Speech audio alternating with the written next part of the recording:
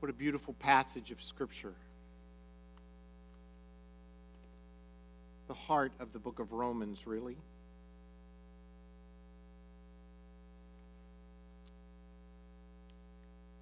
I want to talk this morning about what does it mean to have our minds set. You may have recognized in that passage, after I've been kind of emphasizing this morning, what it means to have our minds set on spiritual things versus fleshly things.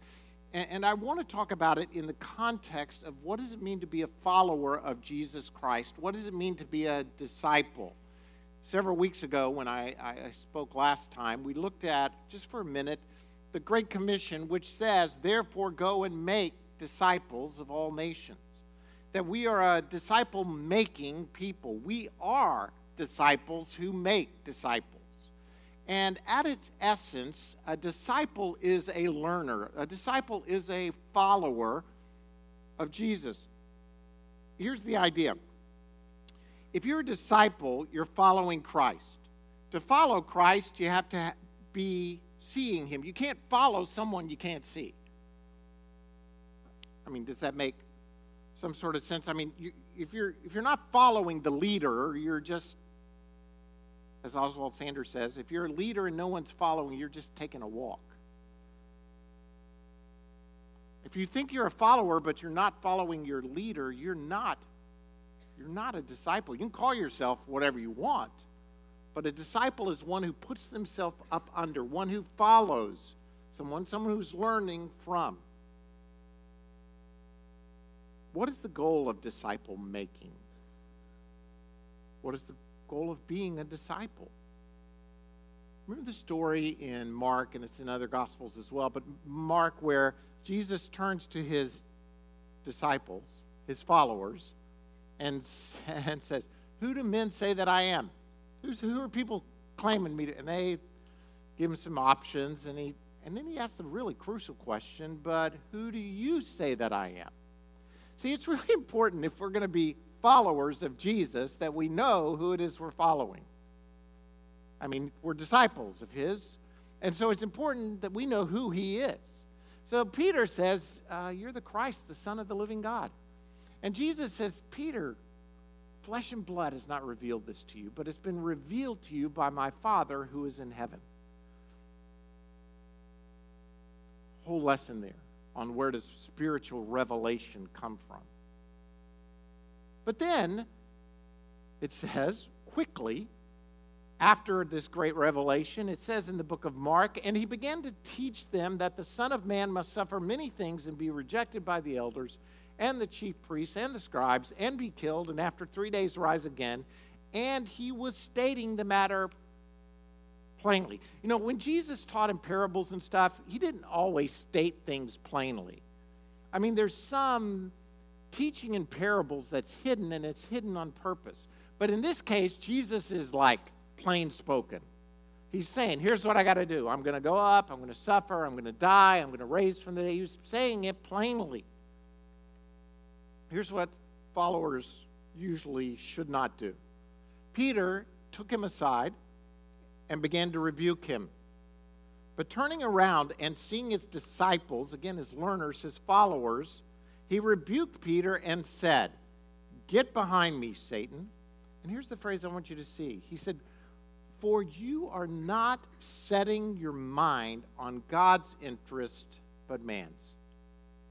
Peter has just been declared a rock on which Jesus is going to build his church, and then right away he turns around and flips the thing, and Jesus comes back to him and says, Peter, your mind is not set on what it's supposed to be set. He summons the crowd with his disciples, Jesus does, and says to them, if anyone wishes to come after me, he must deny himself, take up his cross, and follow me. As a follower of Jesus Christ, we are to have our mind set on him, not on us and earthly things, and we're also to be cross carriers, so to speak, denying ourselves, following after him. Here's the idea I want to get across to us this morning. And I'm going to give you 3 points from the book of Romans, and then I want to give you a little longer biblical illustration that'll hopefully show how easy it is to have our minds set on the wrong thing and how quickly things can go, just as in Peter. Colossians 3:2 says this, "Set your mind on things above, not on earthly things." If Paul is saying this, if Jesus is saying this, to set your minds on, there's a discipline of mind setting that we need to make sure that we're participating in. I love the message of God's grace, which is this: God has done everything for you. You are saved by grace through faith, not of works, lest any man should boast. Now, you're God's workmanship, created in advance to do good works, do the works. So, which is it, grace or works? Yeah. It's not we're getting saved by works, it's not. But if we couldn't have some control over our minds and set our minds on heavenly things, why the heck does Paul say, set your mind? Why does he command us to set our mind? Because we're always tempted to set our minds on other stuff. There's an aspect of where you place your mind, what you set your mind on, that is crucial. And I don't want to get into mind control, Manchurian Candidate, Star Trek, Vulcan mind meld stuff. I want to talk about what does it mean to be a follower of Jesus Christ, and how do we have our mind set where our mind should be set?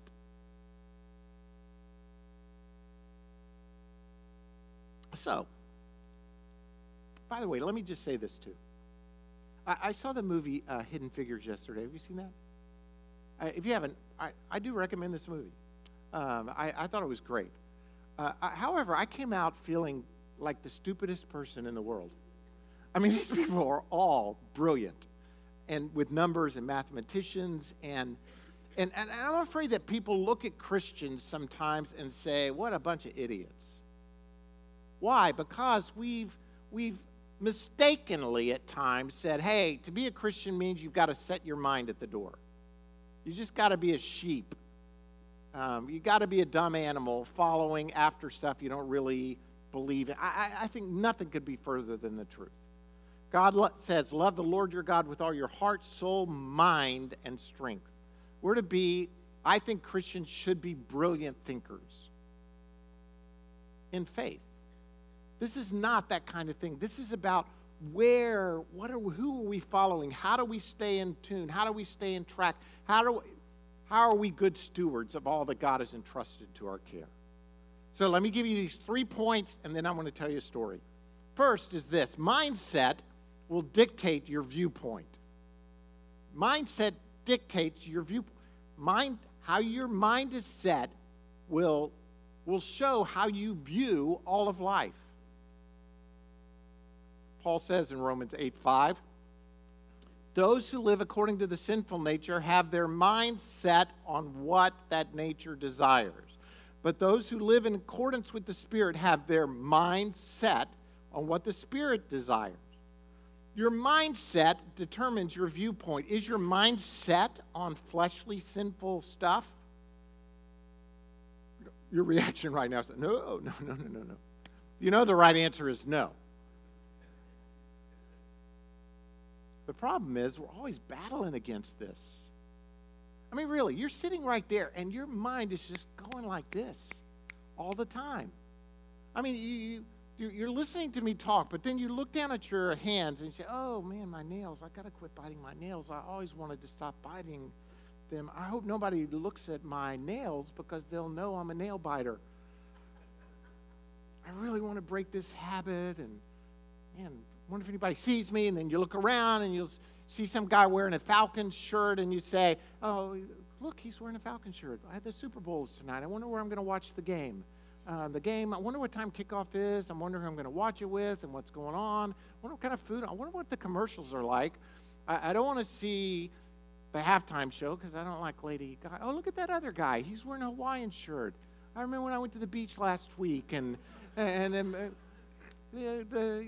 just ate too much food, and oh wow, I've been eating too much. I got to get in shape. I got to start exercising. I'm gaining weight.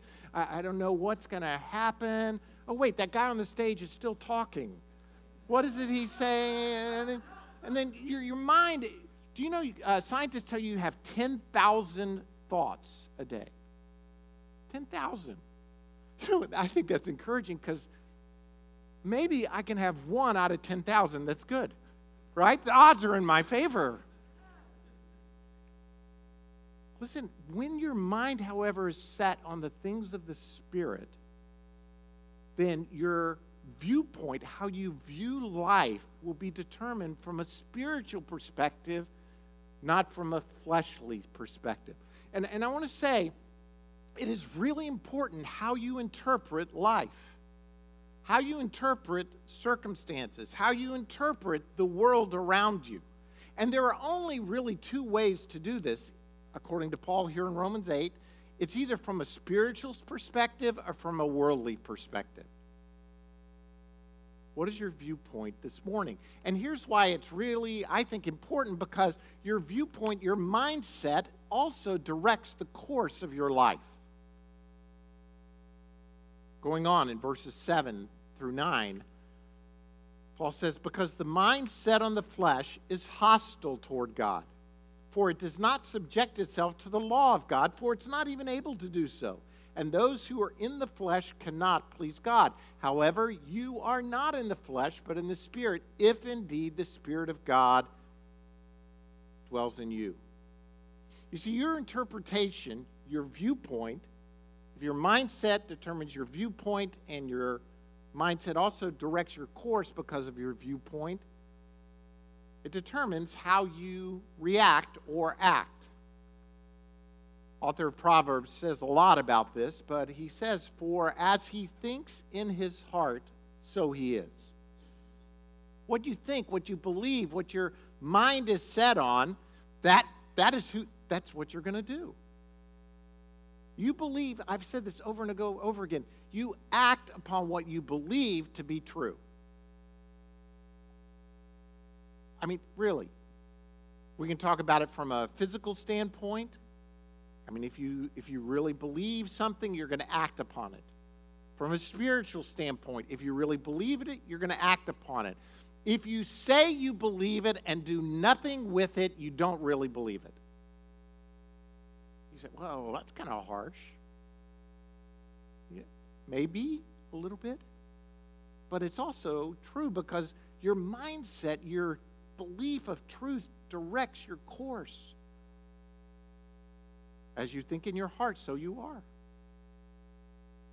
Zig Ziglar says this, you are what you are and where you are because of what has gone into your mind. And you can change what you are and where you are by changing what goes into your mind. In other words, your thinking directly affects your performance, and what you put into your mind affects your thinking. Now, again, I don't want to get so caught up in the power of positive thinking that you just are like the little engine that could. I think I can, I think I can, I think I can. Trying to reiterate to yourself. But God is saying to you this, here's what I've done in you. Here's who you are. Now think like who you are. This is not trying to convince yourself of something you're not in order to become that thing. Does that make sense? God has already declared this in you, this grace that's at work within you. Dr. Archibald Hart writes, research has shown that one's thought life influences every aspect of one's being. 2 people suffer from an illness, we'll say cancer. One becomes bitter and depressed. The other becomes a source of strength and hope to those around them. Same disease, different viewpoint, different perspective.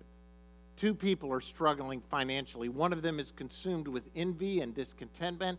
The other glows with gratitude and servanthood. Net worth, the same. Difference is in their minds. 2 people are betrayed by someone close to them. One lives a life immersed in anger, malice, hatred, thoughts of revenge, vows to never get hurt by anyone again. The other has chosen the way of forgiveness and peace. Same hurt, same offense. Different mindset determines your course, determines your perspective.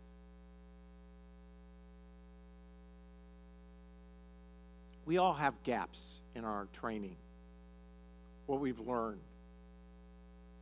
When I was in 10th grade, my family moved from Maryland to Miami.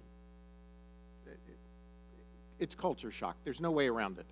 To go from Maryland to Miami. Miami, you need a passport to live in. I'm kidding. It's a foreign country. It just feels like that. It's just a different world.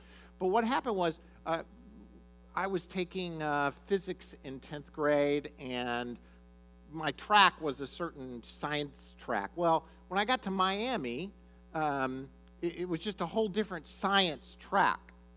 And somehow, by my 12th grade year, I had never taken chemistry. Now, it really hasn't harmed me any in life. I want to be honest. Not having chemistry has not really altered the course of my life. But it did not help me on the ACT to have never taken chemistry. And chemistry is one of those things, by the way. Again, if you go see that movie yesterday, you come out feeling like an idiot. You may think you're a little smarter, but you're not even in the realm of some of these women. Chemistry is one of those things you really can't. I couldn't teach myself chemistry. You know what I mean? I mean, the chart just looks like, it's ridiculous.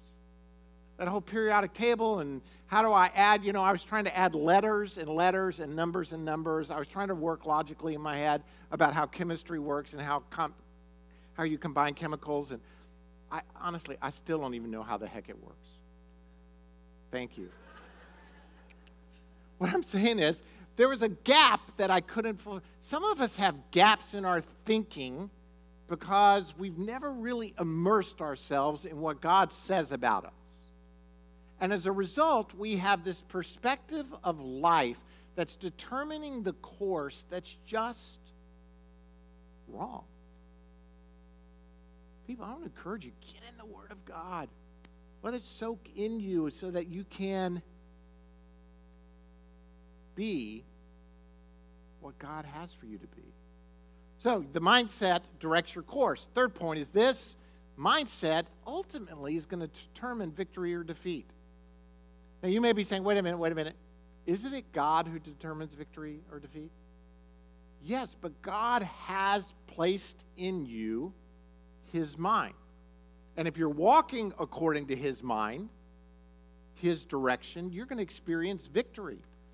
The mind of sinful man is death, but the mind controlled by the Spirit is life and peace. Philippians 3:18 and 19 says, "For as often told you before, and now tell you again, even with tears, many live as enemies of the cross of Christ." By the way, Paul is talking about people who have tasted and abandoned and now have become enemies of the cross of Christ. Their destiny is destruction, their God is their stomach, and their glory is in their shame. Their mind is set where? Their mind is set on earthly things. And where your mind is set, well, ultimately, it determines your viewpoint, it determines your course. And as you can see, I'm getting to the point. Viewpoint determines course, course determines victory or defeat. Are you walking in life, or are you walking with your mind set on earthly things?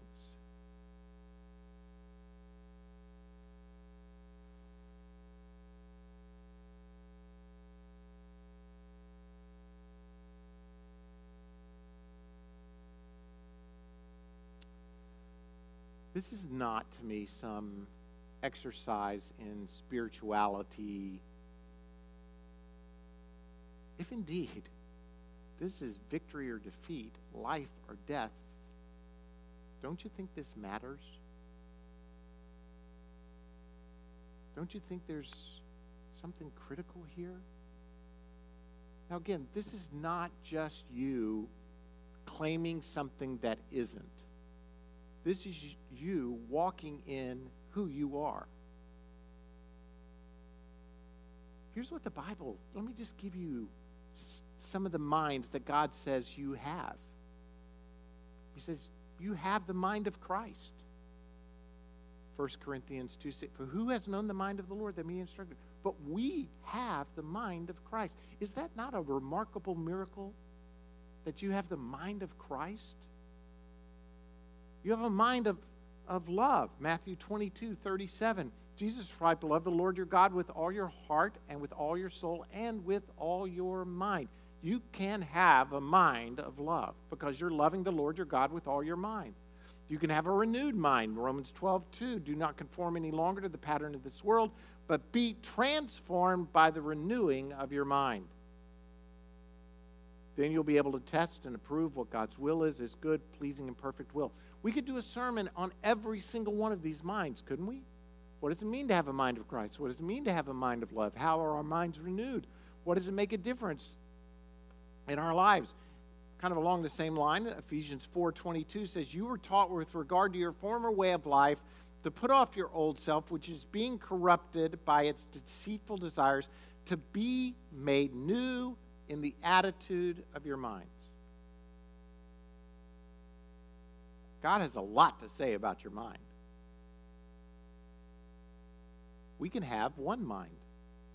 Now, the God of patience and consolation grants you to be like-minded one toward another according to Jesus Christ, that you may with one mind and one mouth glorify God, even the Father of our Lord Jesus Christ.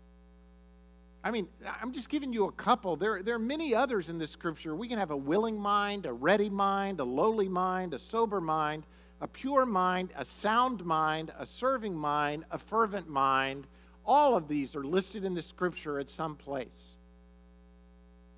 Here's what I would say. You might hit a couple of these apart from Jesus, but these are in total who he declares you are. Here's what I want to say. Church, stop thinking badly about yourself.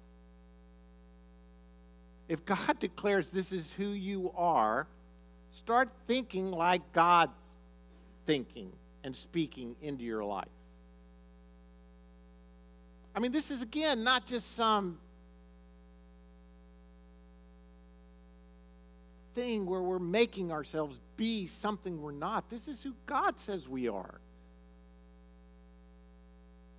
Ultimately, we have a mind controlled, as we're looking at today, by the Spirit of God. You can have your mind controlled by those who live according to the sinful nature, have their mind set on what that nature desires. But those who live in accordance with the Spirit have their mind set on what the Spirit desires. Mindset will determine your viewpoint will determine your course, and your course ultimately determines victory or defeat. I would say we all have the potential to walk in the victory of the Lord. I mean, circumstances are going to be always great? Nope. Isn't it interesting? We're reading Job at the same time we're reading this passage in Romans. But ultimately what happens to Job is that his mind is changed. His viewpoint is changed, which changes his course. Because he's going to come earlier. Oh, my ears, only my ears had heard of you, but now my eyes have seen you. Now I'm going to follow. I am a disciple following. Here's what I'm going to do for the moments left. I want to give you a story, true story. It's a biblical story out of 2 Kings 5. You don't have to turn there. I'm going to summarize the story. I encourage you to read the whole chapter later. It's a very familiar story because I want to contrast two guys in this story. I want to contrast a guy who is a pagan, who becomes a follower, and a follower who acts like a pagan. Does that make sense? Because, to me, it illustrates this whole mindset aspect. Here's the story. I'm going to summarize it, as quickly as a preacher can. So, it's supposed to be kind of funny. But you're saying, no, that's true. You're going to take forever to do this. I know you are. 2 Kings chapter 5, there is a general in the Syrian army by the name of Naaman. Naaman gets leprosy. Naaman's a good guy. But he's a general in the army of the enemy of Israel. At some point, the Syrian army has been raiding down in Israel. They capture a Jewish girl. They take her back. And now this girl is a servant to Naaman's wife. So the girl says to Naaman, hey, there's a prophet down in Samaria who can probably help you. He can heal you. So Naaman goes to the king and says to the king, hey, I've heard there's a prophet down in Israel who can help me get well of leprosy. King says, okay, I'll write a recommendation letter for you. He writes a letter to the king of Israel, says, hey, I'm sending my general down to find this prophet and maybe get healed. Naaman goes down, takes the letter to the king of Israel. The king of Israel panics. Oh, what have I done to deserve this? He's going to come down. He's not going to be well. Now the Syrians are going to invade. He tears his robe. He just goes berserk. Why? His mind is not set on the things of God. Circumstances are now dictating. By the way, Naaman has traveled down there with about 1,000 pounds in silver and gold to buy his way into a healing. Elisha hears that the king has torn his robe. He hears of the circumstance and situation. He says to the king, what is wrong with you? Send the guy my way. I'll handle it. Don't panic. God's going to show himself strong in this situation. Naaman is on his way down to Elijah. Elijah sends his servant out to Naaman and says to him, hey, go tell him to wash in the Jordan 7 times and he'll be well. You would have thought, if it's me, I'd be like, oh, great, let's hit the Jordan. Let's jump in the river. Naaman's offended. He's like, really? Go wash in this pitiful river? Don't we have better rivers in Samaria? Shouldn't the prophet have come out and yelled over me or screamed over me or declared something, God from heaven come down? This is what he starts saying. The prophet didn't even come out. He didn't even show himself. And he gets mad. So he's going to go home. And his servants come to him and say, hey, wait a minute. If the prophet had said to you, go do some great task and you'll be healed, would you have done it? Go wash yourself in the river. I think they're basically saying, what have you got to lose? Naaman goes down, washes himself. Just kind of up and down, up and down. I don't know how he washes himself in the river 7 times, but wouldn't you be thinking like 5th time? How am I doing? No change. 6th time. Oh, this is stupid. I look like an idiot. Everybody's looking at me. I'm out of here. No, 7 times. 7th time he's healed.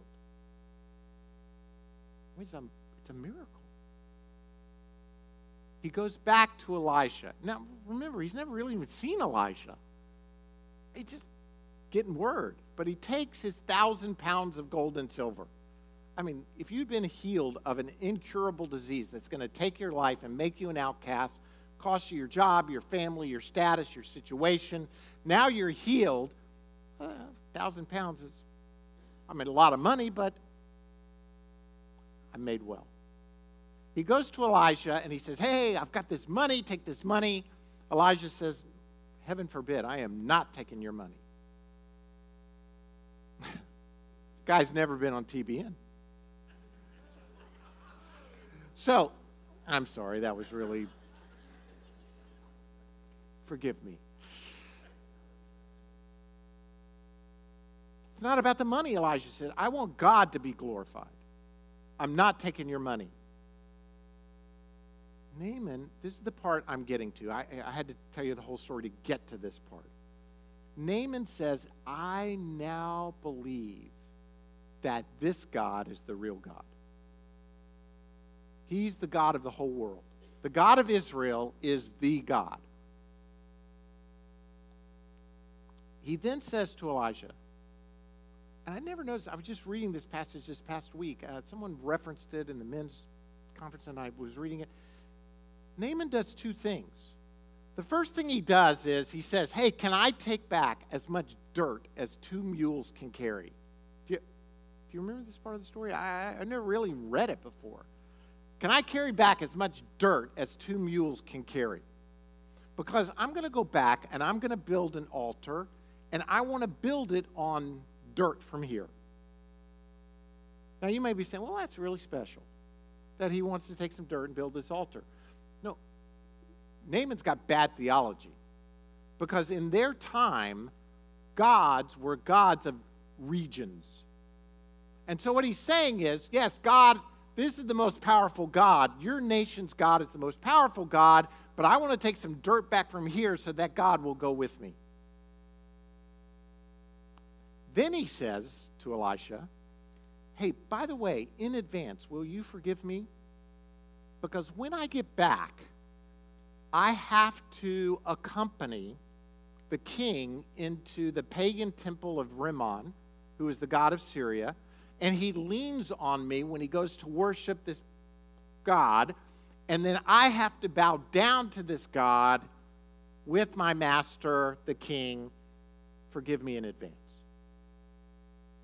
Now, if this were me and you, what would we have done? We would have corrected his theology and said, this dirt ain't worth nothing. Or, second, we would have said, hey, buck up, big boy. If it costs you your life, you can't go into a pagan temple. You can only serve God. We would have tried to fix everything in these two statements that's incorrect. Elisha says this, go in peace. Why? Here's what I think is happening. Naaman is coming out of a pagan, totally pagan environment. And he doesn't have everything right. He's not doing everything right, but he's moving toward the light. And rather than say, hey, you've got to get everything right, Naaman's mind is being changed. It's being altered. He's already said, I want to take this dirt. I love this God so much. Forgive me in advance. And Elisha says, go in peace. It's all he can handle for one day. Go in peace.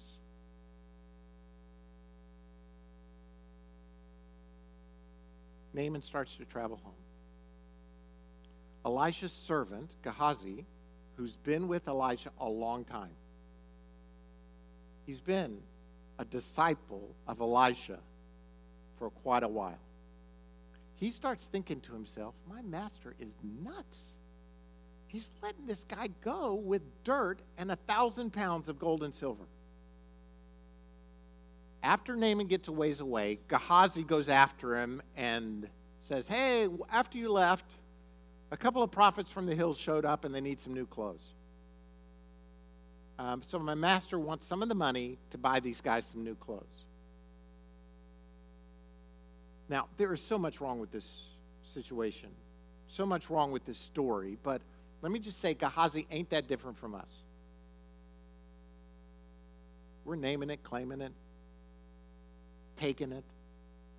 Why? Because there's money out there. There's gold in them there hills. Let's get them. Let's take it. Naaman's more than generous. Gehazi goes home. He's got the gold. He takes it to his house. He hides it. Comes into Elijah. Elijah goes, now, why do you think you can hide from Elijah? It's beyond me. Gehazi, where you been? Huh? What? Nowhere. I mean, he just outright lies to him. And, Elisha calls him out on it, and Gehazi gets the leprosy that was on Naaman. Here's the point. Not that if you disobey God, he's going to strike you with leprosy. Please don't. Here's what I see. A disciple, no matter how immature he is moving toward the light. If his mind is set on what it's supposed to be set on. A person who calls themselves a disciple, when they let their minds go off spiritual things, they start heading toward the dark, no matter what they call themselves. I believe that we're to be people that are walking in the light all the time, every moment of every day. Because how our mind is set will determine your viewpoint. See, some of you are here today, and you've let your minds drift. You've become discouraged in well-doing because somehow the well-doing was the goal of things. You thought in the well-doing you were going to find satisfaction. You thought in the well-doing you'd be closer to God. Get your mind set on Him. The relationship with Him, the life in Him. Some of you here today, and you're thinking really badly about yourself. I am not worthy of. You know what? Look around the room. Ain't nobody worthy of what God did for us in Christ Jesus. But now that you're a part of His family, here are the things He says about you. Walk in those things. Move in those things. It will change how you speak to people. Rather than you going up to someone and saying, "Oh, pitiful, poor me. I'm awful. It's terrible. I deserve this." You'll start to get a different perspective. And rather than being a life sucker, you'll be a life giver. I mean, honestly, I love all of you. But there are people who suck the life out of you because they have a bad mindset of who they are in Christ Jesus. And when you get a hold of who Christ has made you, you'll be a life giver, speaking life over the people around you. Why did I tell you that story about Naaman and Gehazi? Gehazi knew a lot more than Naaman knew. It's not about Bible, not. It's keep one step at a time. Have your mind set on the Lord, moving toward the light. One step closer, one step closer, one step closer, one step closer as God gives you grace. And I believe you'll experience victory versus a guy like Gehazi who set his mind on the things of the world, the things of the flesh, and experienced death. I want fullness to be a life-giving church. To do that, it's not what we do on our own, it's where our minds are set. The mindset on the Spirit is life and peace. The mindset on the flesh is death. Lord, we thank you this morning for who you are. Lord, I thank you that I can't do this on my own. But as I, through faith and grace, have my